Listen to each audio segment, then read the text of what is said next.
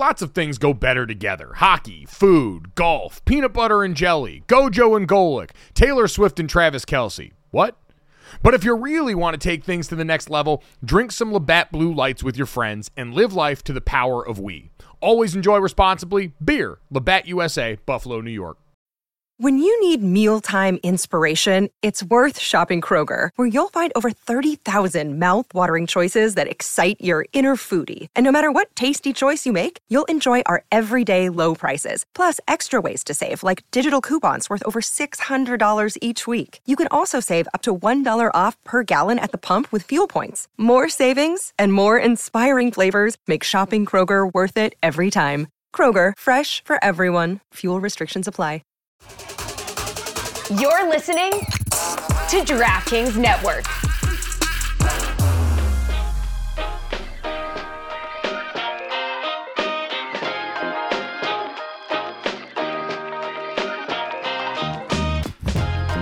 The spicy chicken noodle compared to the ghost pepper, this is about 13 times hotter than the other one. So, Hawk, I'll let you start it off. We need a spicy take, and then we need a scalding take here. Let's start off with the spicy, and then Dad and I are going to try the soups and get ours. Spicy take, Russell Wilson and Kenny Pickett will be Pro Bowl quarterbacks after the season. Ooh, all right. Wow. All right, okay, that's pretty spicy. That's pretty spicy. That's pretty spicy. Mm-hmm. All right, we're going to eat. All right, Dad, let's try the soup, and then I'll get your spicy take, and I'll finish it off with mine, okay? All right, so this is the spicy chicken noodle we're going with here. Okay. That sounds spicy. That's spicy. So now you got 13 times that coming up. That's not your normal chicken soup right there. That's not Grandma's. Wow. This got a little kick. It's like more of the afterburn. It's a nice. It fits on the tongue really nice. You know what? It tastes really well, and then it goes boom, kind of pops you. Very cool. That was a very John Madden-esque boom right there. All right, here's what the take, old man. Here's what the take. My take, Tyreek Hill will be the offensive player of the year. All right. He was second in yardage to Justin Jefferson, who won it last year. I don't know if that's as spicy as the soup. I don't know if that's as spicy as the soup, but I like it. The next one is the hot take. This was a spicy one. Yeah. Next one's hot. That's mine. What's yours? Okay, I like that. All right, this one I had to think long and hard about, and I had to go back and look last year. You mentioned Kenny Pickett. Yep. Threw for about 2,500 yards last year. Mm-hmm. Didn't play played and started in 13 games last year. And so I'm looking at the rookie quarterback class this year. I'm going to say my spicy take is Bryce Young goes over 4,000 yards this year. Becomes one of a handful of quarterbacks Passing to do or that. total? Passing. Wow. Passing yards this year. We're talking about Andrew Luck. We're talking about Justin Herbert. That's spicy. We're talking about Cam Newton back in the day. I think Cam became the first quarterback, so I'll come full circle and say, I don't know if he breaks Cam's yard. I think Cam was 4,051 yards, but he's going to be within range of that this year. The receiving core is not quite the same as what a lot of those guys walked in, but I think what we saw in the preseason from Bryce Young is a lot of what I saw at Alabama, which is a guy with uncommon accuracy in his balls, and a guy who I think is going to have to. Because I think that team's also going to be playing in a division where you're going to be in some tough games against potentially shootouts with the Falcons, a great Saints defense. So I think he's going to have a chance. And battling back from games, right? Yes, Throwing a lot in second half. Those are good ones, and my mouth is still a little on fire. All right, well, let's get up to the scalding hot take then here. Hawk, you start off here, and then we are going to try the ghost pepper chicken noodle soup. So this theoretically should be 13 times spicier 13 times than the previous take. Yes. Yeah. All right. Cleveland Browns will be in the AFC Championship. Ooh, okay. AFC Championship game? AFC Championship game. This man knows how to spice it up. He 13 times. 13X, baby. Wow. Ooh. Okay. All right, Dad. It's time for soup now. I'm actually hungry. Are you guys going to be able to give your take after you try this soup? You might have to host the rest of the show. I was going to say, give me your cards, and I'll read your takes for you. All right. Okay. Legit spicy. No, I was going to say, this isn't acting for TV. My mouth is warm and we don't have milk. Dad, all right, spicy take. Heat them up, Dad. My spicy take is along the lines of that. And I'm not basing it off a win tonight. I don't know if they will. I'm saying the Detroit Lions make it to the NFC Championship game. Wow, all right. Pander Poppy, I see you. My mouth is on fire, but that was so good. It is really good, and honestly, it's settling in nicely. It is. It's mixing in with the barbecue I had earlier today. I'm going to keep eating mine. Yeah, I was going to say, they told us before, they're like, take a TV bite. We don't want you to succump to the soup. And I'm like, I'm built different. I'm a big boy. Yeah, I got it. This stomach, honestly, it's delicious soup. Again, taste the soup. Taste the soup. Taste the soup. What's your hot take? My hot take? I'm willing to, guarantee money in the bank on this one. I'm going to say mid-November. You're going to walk into TV Monday. You're going to turn on First Take. Stephen A. Smith's going to be sitting there with Shannon Sharp. And he's going to look up and say, Sam Darnold is the quarterback of the 49ers' future. We're going to have a 2-week stretch at some point in November this season. Sam Darnold's going to get on the field right now. I think we could see a little bit of Brock Purdy regression this season. And at some point, he's going to see time out there. And somebody in the sports media sphere is going to be talking him up. About the future. That's as spicy as I can get for you here going into this season. Check, please. That might be 26X. We're going to try and recover here and get back to looking up to the upcoming NFL season next on Gojo and Golic. Welcome back to Gojo and Golic. Mike Golic Jr., Mike Golic Sr., Andrew Hawkins hanging out here out in front of Arrowhead Stadium, getting ready for the start of the 2023 NFL season.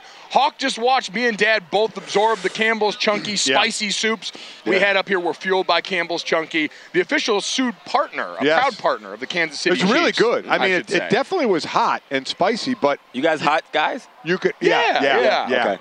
definitely. I can say that makes sense. You know, I'd say I'm white. I'm not that white to where anything spicy just immediately You're not melts Dan O. Yeah. Oh my God. I can say you're going to see Andrew Hawkins a lot on NFL Live this upcoming fall, and you're going to have to hang out with Dan Orlovsky. Yes. And maybe just sneak a little bit of salt onto his food in the cafeteria. So he has the worst food takes of all time. It's really terrible. They're bad. Horrible. They're bad. Yeah, they're bad. So thankfully the NFL takes are a lot better than that. And that's what they're paying him for anyway. And that's what we're excited to have you here, Hawk. I want to get to something where the world of college sports is going to meet the NFL here soon. Caleb Williams' dad had some interesting comments the other day relative to the draft. But as we're getting ready to open this season, so many people look at the Kansas City Chiefs as head-to-head right now with one of your old teams in the Cincinnati Bengals. Joe Burrow has gone into that organization and done the impossible, it seems like, willed them now to Super Bowl contending status. You guys had plenty of good years there. That combination of Andy Dalton for so long there was one that got you towards the playoffs, but now it seems like, do you think they're ready to take that next step and be Super Bowl champions? Yes. I think they've definitely shown and proved that not only are they ready to take that next step, that it wasn't a fluke, right? I think what they were able to do a year ago after coming off of that season where they were in the Super Bowl kind of showed that they believe not only that they have the ability, but they belong. And they look at the Kansas City Chiefs in a different way than everyone else does. They don't back down from them. They get excited about the opportunity to compete against them, and they feel like they belong, and they want the opportunity to show everybody that they can knock them off. You know, as I think it's pretty evident, the AFC is the deeper conference. Are we still, we always say 1, 2, 3 is basically Kansas City, Cincinnati, Buffalo. Are we still there? Are we still Kansas City, Cincinnati? Is Buffalo still there? Has Miami jumped up? Is it Lamar Jackson and Todd Monken now with the Ravens? I mean, is there someone else that jumps in this top 3? And who would you knock out? That's an incredible question. I think it's the top 2. I don't think the Buffalo are in the top 3. Do you think their best chance is behind them? I don't know if they don't have any more chance now than they've ever had. And that's how I view them. I don't think it's behind them, but I think, like everybody, a lot of things have to go right, but I don't look at the Buffalo Bills and say, "Oh, they're one of the teams to beat," because we've seen this before, and in those moments, they haven't shown that, whereas the Bengals and Joe Burrow specifically have. Patrick Mahomes, obviously, as we're here dropping banners, he does it consistently, and I don't think Josh Allen and the Buffalo Bills, with the roster they have, the talent they have on defense and offense, have shown that we should keep them in that tier. Have you read into any of the offseason strife around Stephon Diggs and Josh Allen? That quarterback-receiver relationship, always so important. Stephon Diggs has been instrumental to Josh Allen's growth when they brought him over there. It was different, but this offseason, we saw them actually have to address some things going into training camp. Does any of that worry you at the start of the season? Yes, absolutely. I don't think any of that is fake. It's not like quarterback receiver beasts don't come from nowhere. Like, we don't all of a sudden say, oh, there's trouble there, and then when people are addressing it in a press conference, where there is smoke, there is fire. Now, I don't know what caused the issues. A lot of it, I think, is, Josh Allen becomes a larger-than-life figure. I'm sure as every receiver does, you feel like you're the catalyst of it. The quarterback feels like he's it. Like, the age-old thing goes when two superstars are together, eventually somebody wants to own the credit. And that's typically where the partnerships go the opposite way. And I agree with you. I think it is Kansas City and Cincinnati up here, and then Buffalo, the other teams are starting to either get even with them or pass them. So if neither Kansas City or Cincinnati is getting to the Super Bowl, what AFC team is? Beyond the Browns' hot, spicy take I gave you, I will you gave them in the AFC title game. You didn't put them in the Super Bowl. I didn't put them in the Super Bowl. I like the Ravens. I think Lamar Jackson is going to have a huge year. Everything that I've seen from Lamar, everything I've heard from him, everything that I've witnessed when I'm around him is he is singularly focused on winning a championship. And I truly think the whole contract saga over the last couple of years did them a disservice, and I think he'll be focused again and ready to get going. And, we've seen the receiving weapons they've plugged in there. Obviously, you got Odell Beckham Jr. there, brings a wealth of experience despite battling back from some injury. And then Zay Flowers, have you been surprised at how quickly and easily it seems like now rookie wideouts have come in and been able to make an impact with teams? I'm not surprised by it because I think what people are looking for in NFL receivers has changed. Like when I was coming out, we were all looking for the 6'4", 210-pound positioning because then corners were like 5'10", 5'11". Sure. Right? Now the corners have grown. Now the corners are like 6 foot, 6'1", 6'2", which means they're not as good at changing direction. So now when we look at college receivers who can play right away, you're looking at route runners, explosion, and separation. Guys like Justin Jefferson, if you run routes like that and you can separate, then you can help any quarterback because the throws are easier. And that's what Zay Flowers does really well. Why? Because we're seeing running backs make so many catches out of the backfield as well, as many or more than wide receivers at time. You see Austin Eckler. Why is their value going down? They don't have as much of a horizon as far as a career, right? Like the NFL is all about potential. You get drafted based on the potential. It's not just stats. When you're in the league and you get contracts, we don't pay you for what you've done. We pay you for what you're going to do. Well, running backs in the NFL, in that moment where everybody else is reaching their peak, which is 27, 28, running backs are going the other way. And the other thing that the NFL does even more than try to pinpoint potential, they try to get out before it's too late. When receivers hit 30, no matter what stats you have, we start pulling back because eventually time is going to catch up with you. And unfortunately for running backs, your peak time now is your first contract. And with the rookie wage scale and obviously where you're drafted, it's just not enough time, opportunity to make the money that they typically have in the past. So you mentioned time, money, potential. I want to look at something as the college players make the transition to the pro. The college games change, NIL's out there. It's a bigger factor than ever. Caleb Williams, the guy who's the presumptive #1 overall pick of the upcoming drafts, reigning Heisman Trophy winner at SC. His dad came out the other day and made some comments basically insinuating that if they didn't like who was situated for that #1 pick, there's a thought that maybe with all that NIL money available, Caleb might go back to school for another year at USC. Hawk, do you think we're at a point where that's a viable option for players going up against a draft structure that we know isn't inherently fair to players, rewards bad teams and bad organizations for their incompetence? Do you think we're there yet? Yes.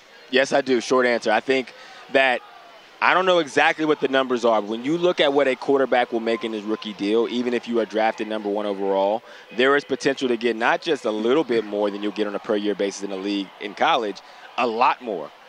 There were rumors of certain quarterbacks having packages between $13 and $17 million to come back last year or play a year. And if Caleb Williams comes out this year, he has the season we think he will, they contend for a national title, you don't think that they're going to be able to gather the NIL money to get him set $15 to $20 million for another year? And if I'm him, I think it'd be silly not to take that. So, first off, I completely disagree, and I'm going to need to see proof that a guy is going to get 13 to 15 mil in college. I don't see that yet at all. B, if you are going to be the #1 pick in the draft, I don't care what your average annual salary is, you are guaranteed by the time he gets picked #1 next year, I think probably Bryce Young was about $25 to $27 million. So say $28, $30 million guaranteed in your pocket, as opposed to you not liking who has the #1 pick, you going back, say you make $8 to $10 million, and I even think that could be high. and risking an injury when you're guaranteed $30 million. I'll use this line I've used on TV a lot. No way on God's green earth will Caleb Williams, if he's going to be the number one quarterback pick next year, will he go back to SC? I disagree. I think we're close. I don't know if we're there yet, just because to me, guarantee is the interesting word. These NIL contracts we're learning a lot about. And what does it look like if you're guaranteed for injury? And I think most importantly in all this is, for Caleb Williams, there's no guarantee that right now you still deal with a finite time limit in college for your draft status and for your eligibility. There's no guarantee that whoever holds the number one pick the year after going to be in any better situation. Exactly. Yeah. And then all of a sudden you're opening yourself up to more risk for an uncertain amount of games. But I think we're close, and I think that's a good thing because the draft is an inherently bunk system when it comes to you reward organizational incompetence because structural parity dictated by the NFL is a lot easier than getting organization but that's not to be better than anytime soon. It's not changing, but with the advent of NIL and what is available, we're inching closer to that. And maybe outright pay for play soon pushes that over the goal line. Yep. We'll wait and see what the goal line looks like there. Let's get to some old faces in new places and rule changes around the NFL next here on the show.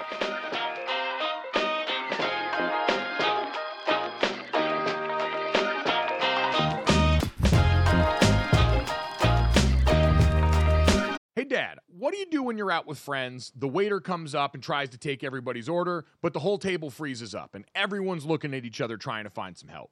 That's a great question. So what should I do? You should have some confidence, Dad, or as our friends at Jägermeister call it, shotfidence. If everyone's having trouble ordering, here's what you do. You take charge. You grab the bull by the horns. You find that dog in you, and you make an executive decision. And just order for the table a round of ice-cold Jägermeister shots. Damn, that's cold. Because apparently, we've all been drinking Jägermeister wrong. Did not know that. How should we be drinking it? Glad you asked, Dad. We should be drinking it ice cold at 0 degrees Fahrenheit. Well, that brings up other things that I love ice cold as well. And I'll tell you right out of the gate, that's going to be a candy bar pulled out of the freezer. That's my way of eating candy. Oh, I love it. On the golf course out there, you get to the turn in the middle of the round there, and you get to that little clubhouse there, and they've always got the candy bar options, and I always see they've usually got a little box of them in the freezer, and it always makes it better on a hot day out on the golf course, taking a bite of that cold, cold chocolate and getting ready to go for the rest of my round. It's the same way with Jägermeister. So wherever you are, if you're hanging out with friends at the bar, call the shots. Cheers with ice-cold shots of Jägermeister. Damn, that's cold. And remember to check out Jägermeister at www.draftkingsxjagermeister.com. Remember, drink responsibly. Jägermeister liqueur, 35% alcohol by volume, imported by Mast Jägermeister U.S., White Plains, New York.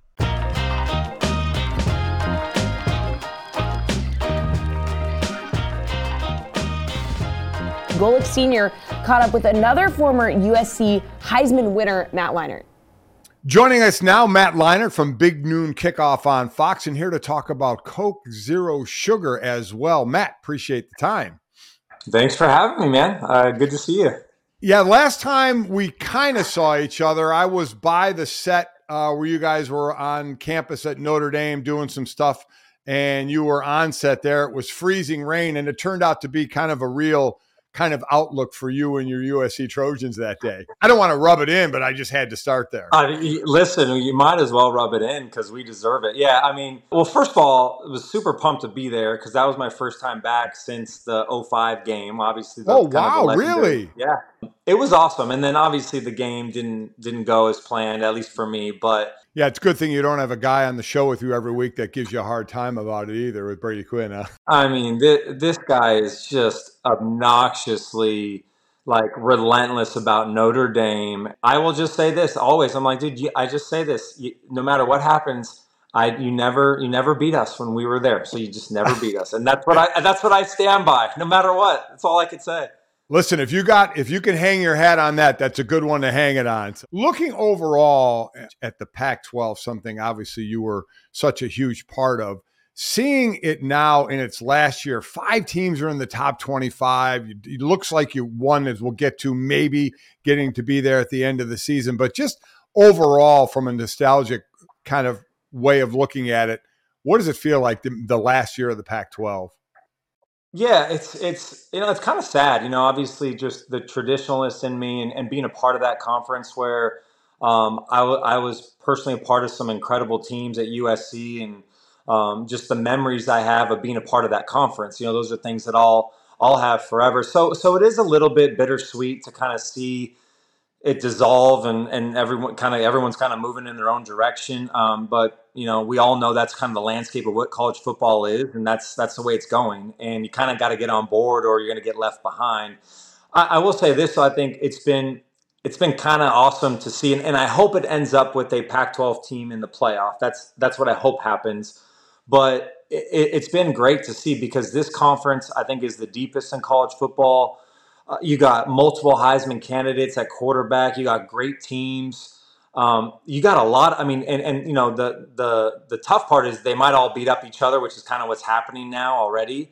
But I'll tell you what, they're kind of going out with a bang, and it's been really high quality football. You kind of got a lot of everything. You got the back and forth, the USC games. You got Michael Penix Jr. lighting on fire. Oregon, to me, I think they're one of the best teams in the country. I really believe that. I think they have a real good shot of winning out and get to a playoff. We'll see what happens, but it's a little bittersweet. But I'm happy that it's they're going out it kind of with a bang, because it's been really great football this year.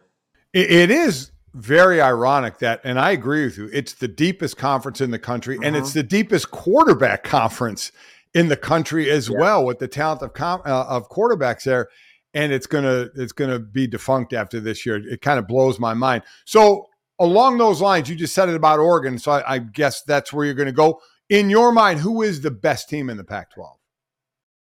Yeah, I think it's Oregon, and I don't want to say I don't think it's close, because I think it is, and I know they lost to Washington, but as far as the most complete and kind of they're hitting their stride. I mean, that win against Utah was really that. I mean, Utah's tough, and I don't think this is the same type of Utah team, but they've been kind of the standard the last couple of years, and they have all the pieces. I get to see a lot of teams in the Big Ten, national, Michigan, Ohio State.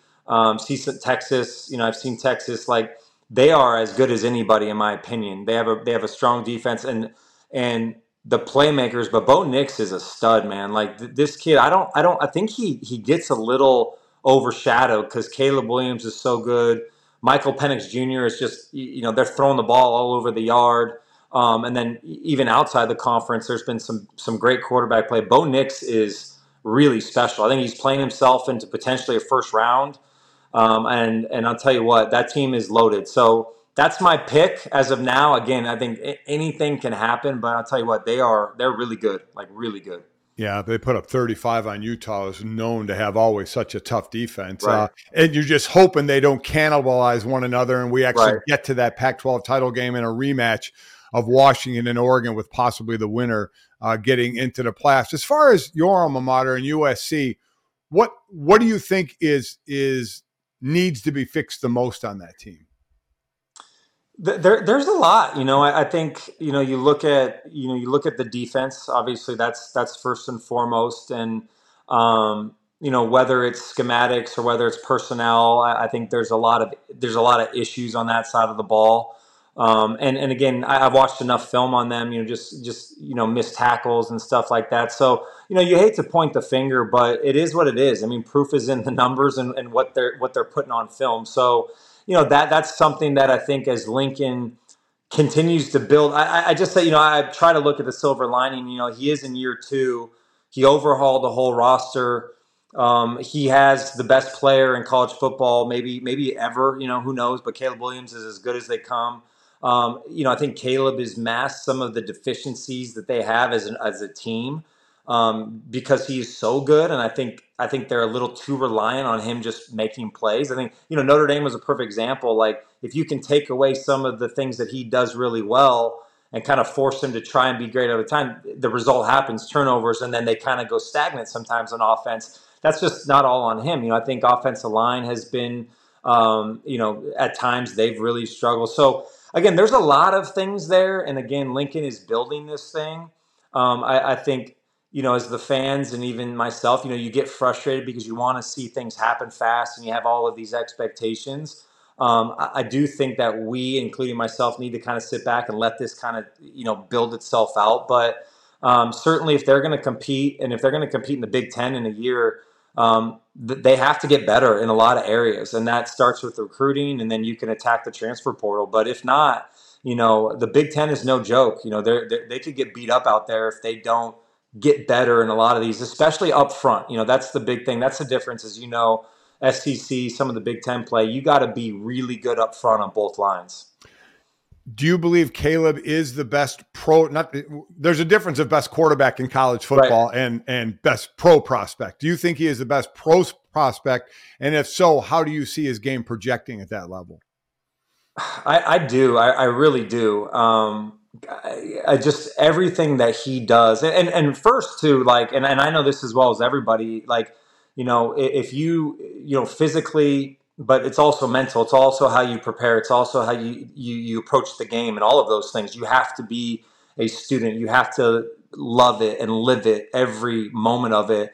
And we could all talk about how great he is physically. Like he's as rare, the running, the throwing, some of the throws that he can make off balance. Like all of that stuff is very Mahomes-like. I think that's the comparison that he gets a lot of. But I'll tell you what, I know him well enough, and I know his approach and his mental part of his game, I think, is why I think he's just so good. Because he genuinely wants to be the best quarterback to ever live. Now, that's a very lofty statement. That's a lofty goal, but he believes it. You know what I mean? It's not lip service. He goes to work every day. He goes home. He doesn't really care about all the other stuff. So I just think the way he handles himself and his approach to the game and his work ethic combined with the unreal gifts that he has, that's just to me why I think he has a chance to be that special. And again, the NFL is a different beast, and you got to go to a right franchise and a right organization, an opportunity that can really highlight what you do well, as we know at that level. But telling you what, coming out of college, I haven't seen better. He's just that good, in my opinion. So I want to ask you about Coke Zero Sugar in a second, but along those lines, and it's about Caleb, but it's not about Caleb because it's the way we're going. We heard his dad come out and say that maybe he wouldn't go even number one. He might go back because of the money he could make. And whether I don't think he'll do that if he's number one, because my thought is next year at number one, it's going to be a bad team again. You were the 10th pick overall by the Cardinals back in 06. Could you, in today's world of NIL, could you envision this ever happening where a guy, because he can get whatever millions in NIL, that he wouldn't go number one to a bad team and wait for the next year to go in the draft? I can't see it happening. I think if you're projected maybe late first, second, third, of course. I mean, I could see you staying and you're in a market where you can make a couple $1 million. Absolutely. I think that would be a real scenario where you'd have to sit back and really kind of analyze the situation. But absolutely not. He's all but guaranteed, in my opinion, the number one pick in the draft. We don't know what team that's going to be. I would be shocked if he came back to school. I just would. I think that, listen, that guaranteed money is real. He can say all he wants about NIL, or he's not even saying much. Whoever, all of the talk and all the rumors, there's just no comparison. So, and again, at the end of the day, number one pick, you're going to go to a team that most likely needs a quarterback, and that team has struggled. I mean, that's just the way it is. And that's why you're brought in to change the franchise, to change the organization. And, but I just don't see him sitting out. I can't envision that happening. I'm with you. And that's why I want to reiterate, I said earlier, it's not him saying that, it's the people around him that are bringing that out. It's not him. So tell me what you're doing with Coke Zero Sugar. I drink it all the time. I dig it. Big fan of it. So what do you got going on? Me too. It's my favorite soda, favorite drink. So this campaign is really cool, and it's about finding the best fan ever. And we all know college football, in my opinion, diehard fans. They're the best fans in sport. You're kind of born into fan bases and families, and you got to eat, breathe, sleep college football. And so Coke Zero Sugar and I were on this campaign to try and find the best fan ever. We've been at multiple stops so far, picking out some of those best fans. But the cool thing is the national best fan. So at the end of the year, Coke Zero Sugar will announce that best fan ever. And that winner will win a Heisman-like trophy. They'll win the first ever FIL deal, which is the fan image likeness deal. They'll win $20,000 in stipend money to go travel to games next year, and a lot of other cool stuff. So it's a really cool deal, and it's just Coach Zerster is just highlighting the fans, and again, that's what makes our sport so unique. So it's pretty cool to be a part of it. Yeah, no matter what changes go on in sports, especially in college football, the fans are always going to be there. And I'll leave you with this. Are you now going to become a Big Ten fan? That's where USC, I know. Right? I just can't. I can't wait to see. And again, I don't really get to go to the SC games because I'm traveling all the time. But I can't wait to see for USC fans to get a taste of the Big Ten because it's awesome football. It's just the weather and just the fans. But also for some of those big teams to come out to the Coliseum and for the USC fans to get a taste of playing the Michigans, Ohio States, Wisconsin, Penn States of the world, come out to the West Coast, man. So I think, as we talked about earlier, it's kind of bittersweet, but at least, those brands and being a part of a really incredible conference, I think will be great for USC. So. Well, this has been awesome. I enjoy talking to you, and that's why I really hate to do this and leave it this way. But Notre Dame 48, USC 20. Sorry, I had to say it. Awesome stuff from Matt Leinart there and Dad. Very cool program that they're running there too. So excited and glad.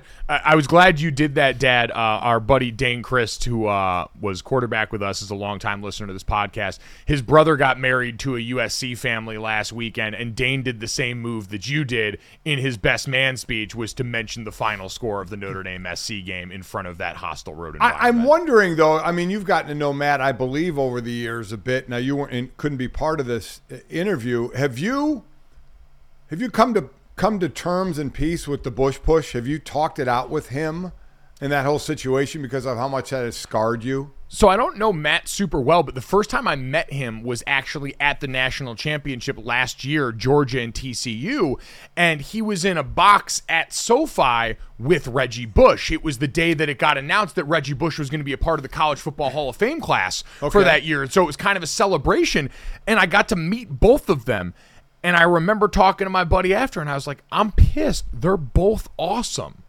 Matt Leinart is everything you would expect the cool USC quarterback to be, with all the magnetism, all of the charisma, rallying people together. And I'm like, I can't even hate these guys anymore. They gave me the worst moment of fandom in my childhood. And yet here I am wondering, man, I hope I get to hang out with these guys again. So we didn't have to talk it out because they immediately disarmed me with their charm. So you wanted to hate them. You were so going badly in fully wanting to hate them. Yeah. Absolutely, I wanted to hate them. I was supposed to be at that game, and instead I had to watch as they subverted the best Notre Dame team of my lifetime up until that point with a play that honestly had ripple effects into now and helped create the brotherly shove. You go back, that is one of the most important college football games of the 20th century, but also just in general, one of the most important football games, period, because of what it ushered into existence in the Bush push. But wanted to hate those guys and unfortunately could not. So thank you to Matt for that. While we were listening to that interview along with you guys, a thing happened here inside our studio that I wanted to bring to light. So Kendra Middleton, who does a great job over at Nesson, tweeted out, I say this every year, but the disrespect for Thanksgiving is insufferable. And we're about at that time right now. So the calendar is clicked over to November, and I always use this day as a PSA to remind people, if you want to throw up the Christmas decorations today, that is your prerogative, baby. You do not need to live in fear of all these naysayers. I feel like this word has been co-opted, so I want to change it. I used to call it woke Christmas, which was this idea in theory that Christmas as a season can span from November until Valentine's Day if you want it to. Right. Because this isn't about some religion. This isn't about corporate greed. This is about using the light, sounds, tastes, and all other elements of Christmas season as a mode to beat seasonal depression. Most of the country's under the permacloud at this point. If you're in a cold weather place, chances are you're kind of feeling the sads at certain points in this season. I know, Dad, you guys got your first snow in South Bend. This can be a means to combat that. If it makes you feel happy, damn it, there's enough sad in this world. Go ahead and do it, because Christmas is a season and Thanksgiving is a day. It's a fantastic day. We can argue all we want about the merits of that particular day and what it means as what we can do on that holiday, but it's a day, and we'll get to it and we'll love it up and we'll celebrate that weekend with football. But guys, I don't know if you agree with me. I think it's a day in the midst of a larger season. 100%. You're correct. Yeah. I mean, and even if you are playing into the corporate greed, I don't care. The Starbucks Christmas cups make me happy, okay? I don't care. I like them, all right? I don't care. They're the best. Yeah. Oh, no, I think this is where I think, Mike, your mother and I are most proud of what we've passed on to you three kids, you and Jake and Sydney, about understanding. And you said it. And I mean, there's going to be so much, oh my God, people starting to have their Christmas music going. Yes. We finished Halloween here in South Bend, and we had everything out for Halloween, gave out the candy, the big bars, and it snowed on us, but it's fine. People were out, and we put those away. We head out to Arizona. We will, next week, your mother will have the Christmas trees up. And with no apology. Never has there been an apology, because how can you be mad at something that makes you smile? I mean, when you hear Christmas music, when you see Christmas decorations, when you just see and feel the atmosphere of Christmas and you're happy, how does that turn somebody off? How do you become this hater of how early you do it because you think you're dissing Thanksgiving, which, as you said, Mike, and you're right, is a day that we will celebrate. We will do all the Thanksgiving things on Thanksgiving, and we'll watch our football and do our thing. But man, it is Christmas season. It makes us smile. It makes us happy. So I am all in on, always have been, always will be. Yeah, and we can't, I mean, it kind of comes back to the whole trend these days where it's like, just let people enjoy things. Yes. Like, why? Just let us enjoy, let us have this, you know? Completely agree. Jesse, you also brought up a caveat for Thanksgiving that I feel people need to embrace, because the Thanksgiving food comes in the crosshairs a lot. You've got an entirely different approach. Yeah, so my family decided years ago, we're just going to eat whatever we want for Thanksgiving. And if somebody wants to have a traditional thing, totally fine. We're cool with it. No hate. But like, for example, this year I'm hosting Thanksgiving. My mom's sending pounds of stone crab claws to my house. Like, because we want stone crab claws, so we're going to get them. You can have whatever you want on Thanksgiving. Boom! I love that attitude. Mm-hmm. There we go. I hate when people say this, but normalize just cooking whatever baller foods you want on Thanksgiving. It's a holiday to embrace gluttony and football, and we're going to do just that. Coming up next, we'll find out how Ryan Fitzpatrick feels about Christmas and maybe Thursday night football next.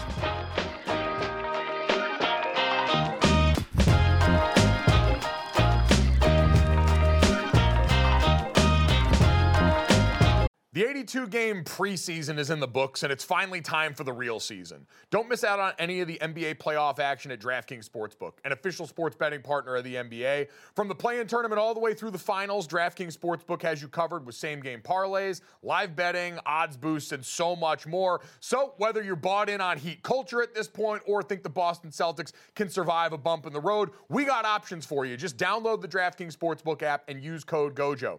New customers can bet $5 and get $200 in bonus bets instantly. That's code GOJO only on DraftKings. The crown is yours. Gambling problem? Call 1-800-GAMBLER, or in West Virginia, visit www.1800gambler.net. In New York, call 877-8-HOPE-NY or text HOPE-NY. That's 467-369. In Connecticut, help is available for problem gambling. Call 888-789-7777 or visit ccpg.org. Please play responsibly. On behalf of Boot Hill Casino and Resort in Kansas, 21 plus, age varies by jurisdiction, void in Ontario. Bonus bets expire 168 hours after issuance. See dkng.co/bball for eligibility and deposit restrictions, terms, and responsible gaming resources.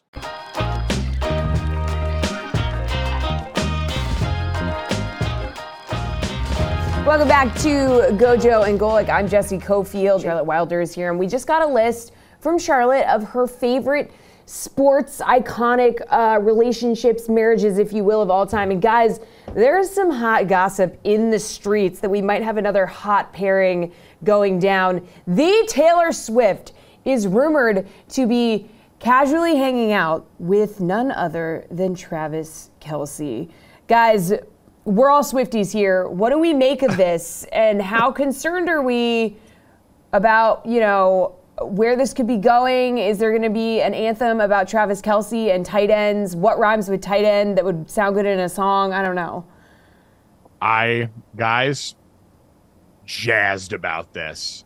Charlotte, Dad, I don't know where you guys both fall on it. Charlotte, I actually do know where you fall on this, but I was taking a straw poll of a lot of my group chats yesterday that are largely based around Taylor Swift, and the general consensus seems to be good for her. Love her to get a meathead built in, and I say meathead so affectionately, but she has dated so many pretty boys, so many actors, people around the world of politics, so many people. Go and get you a big old boy. And Travis Kelce is a big old boy. And Charlotte, I don't know why, that just makes me happy. He came and tried to speak her love language too, throwing out the friendship bracelet at the concert with the phone number on it, little delayed release on that. But ultimately, I hope this is true and that it seemed to have worked. I am obsessed with this. I am obsessed with this because this would mean that if they are dating, I have ridden a roller coaster with Taylor Swift's boyfriend. And that is a wild, talk about a party trick. Are you kidding me? So before the Chiefs were good, Travis Kelce was a staple at Super Bowl Radio Row. We would talk to Travis Kelce every year. I have spent a lot of time with Travis Kelce thanks to Old Spice because he was always just, and the first year he wasn't, I said to him, I was like, is it weird, like, not being on Radio Row? And he was like, yeah, it is.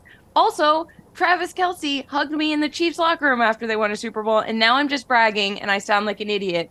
But I think that people are like, what? I don't get it. And I think Travis Kelce is very funny.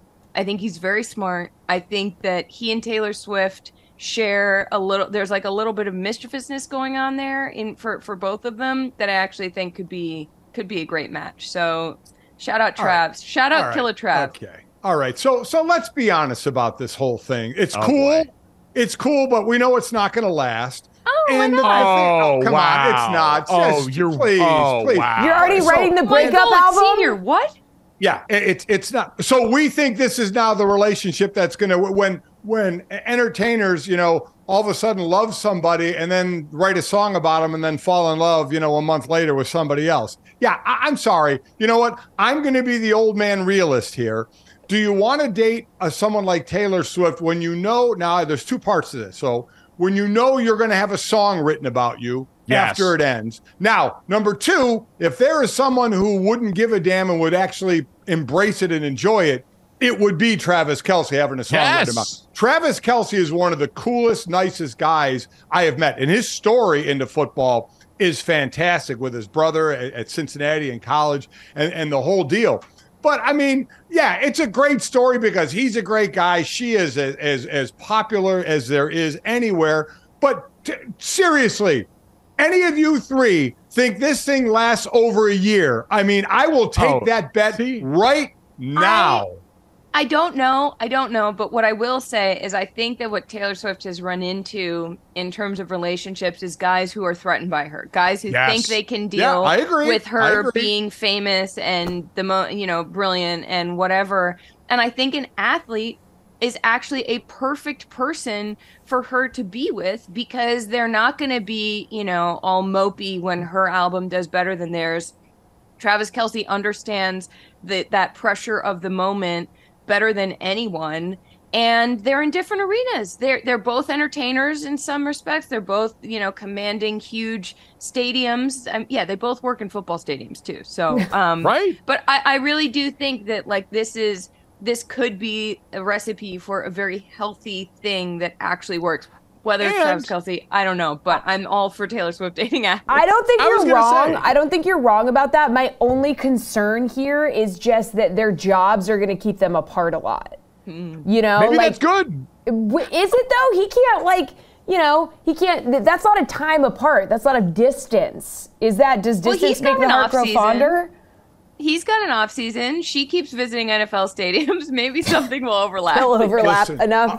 Again, I think they're two great personalities getting together. Do not get me wrong. I think it'll be a fun ride. They'll have a ball. But I'm a Charlotte, a Wilder Wednesday a year from now. I looked at the calendar of September 24 right about now, and it would actually be on September 11th next year, 2024. That'll be a year. They will be done by then. If anybody wants to take that bet, I don't want to take that bet. Matter? Why does that matter, though? It's not about how long it is. It's about how good of a time they have in the interim. Yeah, we're not expecting this to be forever, but it's fun now. And if it's a signal of the start of her dating athletes, then that's even better. Good for her. She deserves Don't cry that. because it's over. Smile because it happened. Listen, Gojo, your dad is on the same page as your mom, and they're trying to instill the idea that the end goal is marriage here. Okay, so he cares. I can very clearly see what's going on. Yeah. The end goal is marriage. That's the only. It's you know what it's like. It's like in a sports season where everyone says it's championship or bust, but then you get to the end of the season and you've formed meaningful relationships with your teammates here. You've accomplished things together, and it might not have ended in a title that year. And yes, while we're defining success or failure for some people that way, for others, hey, we learned a lot. We got better along the way, and that can still count for something, Dad. Have you learned nothing from your time in athletics?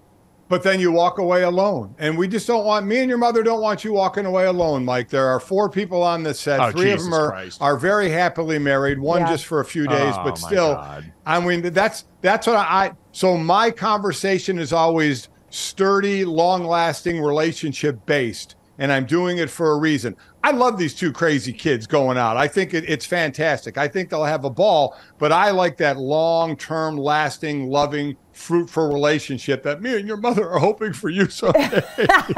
Man, I wish someone would have asked Taylor about this last night at the VMAs because Lil Mama was drunk out there, man. She was having herself a time. Also, Mike, she was teasing the re-record of Reputation, Taylor's version. Woo! You see how it was a black dress and one leg was out like her Reputation outfit? Yeah. Yeah. That was a little it was Easter egg. She won 9 Moon Men last night at the VMAs too. She was out here cooking, man. I saw her rapping the 2 ways that I knew that Taylor Swift, she is just like us, meaning fellow millennial, 1989 born. There were 2 moments at the VMAs last night where that became abundantly clear. The first was I saw her rapping word for word a Millie by Lil Wayne that was playing there. If you're anyone that got to college in the mid-2000s, the early aughts, when the Carter 3 came out, you had that one down cold. You were ready to go. That was a summer anthem for parties going into college. And then the second moment was when they brought NSYNC back out together for their reunion the first time, and she lost her damn mind. It was the most pure, natural reaction, and I feel like Charlotte, Jesse, Dad, I'm going to exclude you from this because obviously you're not in our millennial age range. She was all of us in that moment watching our childhood come back together like Voltron on the stage. Because they come together, but never with Justin Timberlake. So that was the moment. He looked a little bit, too, like he didn't super want to be there, but I liked his outfit. Yeah, he looked like he was like maybe being held at gunpoint, but, you know. He did it for us. Made a lot of money. Yeah. It's always tough being the biggest star and you go off back on your own and get used to making all that money on your own. And then your buddies are like, hey, what if we all came back and made some of this money together? And it's like, you mean I have to split it with you guys? Yeah. Well, that's the thing. I mean, they've come back and gotten together for certain things, right? But that is one of the biggest difference if you're talking about money. You know, all of a sudden you got to split it instead of getting it all on your own. Now, he shouldn't be one that worries about it, but that's the last thing in the world you say about people that have money is they'd like more money. But they have gotten back together for certain situations, have they not? I would imagine that would continue, but I don't think obviously not on a consistent basis. Yeah, and what we're about to get is on a consistent basis, and that is very exciting. Coming up next, though, we need to revisit an old flame of Charlotte Wilder still next year on GOJO and GOLIC. All right, guys, time to finish off the day the way we always do. This, that, and the third. 3 quick stories to send you off on into your day. As always, make sure you download, subscribe, rate, review us. Leave us a 5-star rating and check us out live Monday through Friday from 8 to 10 a.m. Eastern. But if you miss it or miss us, you can get all of it, including our great guests like Arizona head football coach Jed Fish, who joined us earlier today, wherever you get your podcast or right here on the DraftKings YouTube channel as soon as we finish at 10 o'clock Eastern every day. Also want to give a shout out if you're watching on YouTube right now and you see me rocking the new Cali Redwoods shirt from the Premier Lacrosse League there. A big congrats to those guys this week. Made the announcement that the Premier Lacrosse League is now going to have geographic locations for their teams. They've been barnstorming since their inception all the way back in 2018. And now, Dad, looking at what this league has grown into, seeing them, you got all these different teams that have affiliations. The Boston Cannons, obviously, in Boston. The New York Atlas, the Philadelphia Water Dogs, the Maryland Whipsnakes, Carolina Chaos, the Denver Outlaws, formerly the Chrome Lacrosse Club, the Utah Archers, and, of course, the California Redwoods, which, Dad, they sent along some gear for you, too. We got some shirts getting you ready to go because, and let people not aware, the Redwoods, the team with the highest percentage usually year in and year out of former Notre Dame lacrosse players. So that is whom we root for, and that is who we rep around here. So congrats to Paul Rabel and the guys over at the PLL for yet another big step forward in what's been an historically groundbreaking venture into the next level of lacrosse, and it's been really cool to see for them. Don't be wearing my stuff. All right, they sent it to me. Don't wear it. I'll be out there calling a game for the Rams or the Chargers at some point here soon. So just put it away. Don't put it on. I don't need your body stretching the shirt into how it fits my sleek body. Okay? So let's not be doing any of that. Just put it to the side. You too. No, it makes sense. You're a little boy and you don't want the big old boy to go out here and stretch your shirt out here with this man body here right now so your bones can fit inside this. Totally understand that. Okay. Oh, you All right. Totally understand. Whatever. Oh, no. Congrats to the PLL. Congrats to those guys. Very excited to continue to rep the Woods out here. Roll damn Woods. Let's roll on into this, that, and the third, guys, for some big ones here. Yeah, This is an entirely Taylor and Travis theme. Travis. Oh, boy. Right? That's what this stands for today? Pretty much, because, man, if you look at yesterday, one of the scariest things in the world happened to Travis Kelce yesterday. This man had an army full of the internet's most premier sleuths going through his old tweets. And usually when that happens with athletes, we wind up with something mildly racist, homophobic, problematic that gets them in trouble. And instead, what we have got with Travis Kelce is the squirrel tweet. This is poetry. As someone pointed out, Folklore XV1, Taylor Swift in 2011 wrote the lyric, "From when your Brooklyn broke my skin and bones, I'm a soldier who's returning half her weight. And did the twin flame bruise paint you blue? Just between us, did the love affair maim you too?" The same year that Travis Kelce tweeted, "I just gave a squirrel a piece of bread and it straight smashed all of it. I had no idea they ate bread like that. Ha ha, hashtag crazy." And spelled squirrel, SQUIRLE. Dad, if Webster doesn't change their dictionary definition spelling of squirrel to that, I am going to riot. That's the only way I'll endorse it from now on. Wait, sorry. He also spelled peace, PEICE. Which is perfect. Not correct. In every way. Yeah. What year was this? 2011. 2011. Oh, okay. All right. Back in the day when Travis was having a little bit of trouble staying on teams, huh? Yeah. I mean, say what you want about his behavior at that point then. His tweets were at least very wholesome.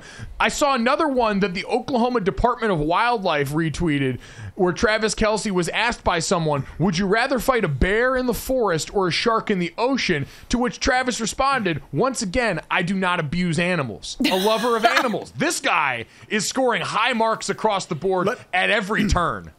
Let me also just say this.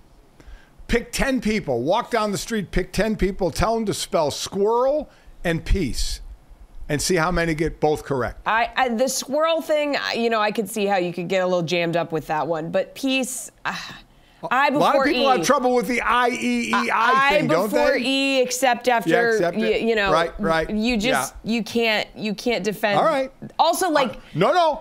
I'm just saying. telling you, I think a lot of people would spell it wrong. I think you're right. I think you're right. Which says more maybe about our current education system than Travis Kelce. I will say big win for Travis, like you alluded to, Gojo, that going back through his tweets and it's just hilariously unproblematic, which is great. Yeah, finding out that Travis Kelce actually has big golden retriever energy. Hugely big win. Up at Olive Garden with Papa. Had to grab the fettuccine with the chicken Alfredo. Hashtag schmackin'. Travis, never change, Never brother. change. Good stuff. change. By the way, that's a great meal. It's a great meal. Speaking of schmackin', he was schmackin' on the Christmas album with his brother here, right? Okay, so now do you think he's getting tips from Taylor? He has his own album, not exactly, he's featured on a song. So he lent his vocal talents to a Philly special Christmas, the Eagles Christmas album, and he sounds amazing. Got cars, big as bars, they got rivers of gold. But the wind goes right through you, no place for the old. When you first took my hand on a cold Christmas Eve, you promised me Broad Street was waiting for me. He sounded good. Well, Mike, remember we were out at Lake Tahoe when I golfed in that event in Lake Tahoe. They had one of the nights they had karaoke. And he is renowned. He is well known for going up there and just bringing down the house with his karaoke, and he did. There were plenty of people that went up there and sang. Plenty of people, who everybody knows pretty well. He went up there and just killed it. So that, Jesse, doesn't surprise me one bit after seeing his performance at Lake Tahoe. That's the unfinished version, right? Like, that's someone just filming him in the studio, and he sounded I was pretty much blown away. But it sounds like it's not just Taylor's influence on him, if you saw him do karaoke. No, he's definitely got the chops and the confidence in there, but he does. The Fairy Tale of Philadelphia was for the Christmas charity album that the Eagles O-line did. My unsolicited advice or tip with them would be, if you want to save the world, Christmas Tree Farm. Taylor Swift's Christmas song, have the Eagles O-line and Travis sing it with them. It benefits Philly. It feeds Philly's fandom that Taylor Swift's often been associated with. I know Papa Swift was taking a little bit of heat from Jason Kelce on the podcast for switching up and wearing the Chiefs lanyard. So this can solve a lot of problems with the musical talent they all now have available to them. But guys, let's get to the third. It's pretty good. Jesse, this is the part I wasn't expecting. In all the Swelsey mania that we've seen take over, I didn't realize our animal friends would also be in the party. Yeah, Kelce is 2023's most popular dog name. Wow. Yeah, first of all, I don't really know how you track something like this. What are they, like, polling people? It's not like you have to register your dog, so I'm not sure where they're getting this from. But apparently, Kelce is 2023's most popular dog name, and I find that a little weird. I do as well. I didn't see that one coming. I'm not going to lie. And then is that a?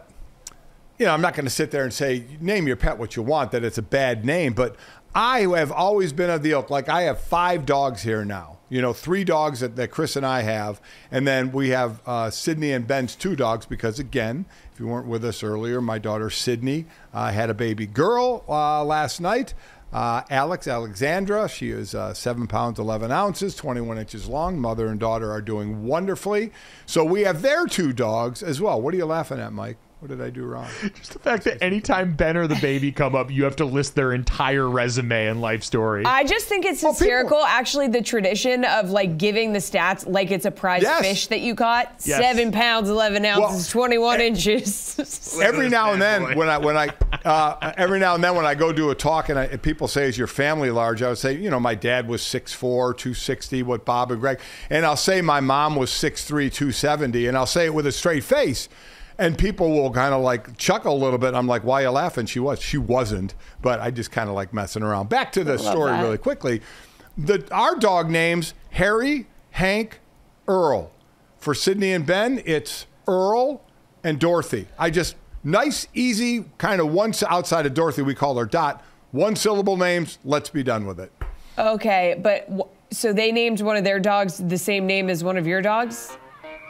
No, it's Ted, and he messed that up. Oh, I'm sorry. That's okay. I was like, interesting. It's like, wait a minute. I screwed. It's a really bold power play here to just walk in and name their dog the same name as yours. Like, our dog is named the same as your dog. We like ours better. We love them all the same.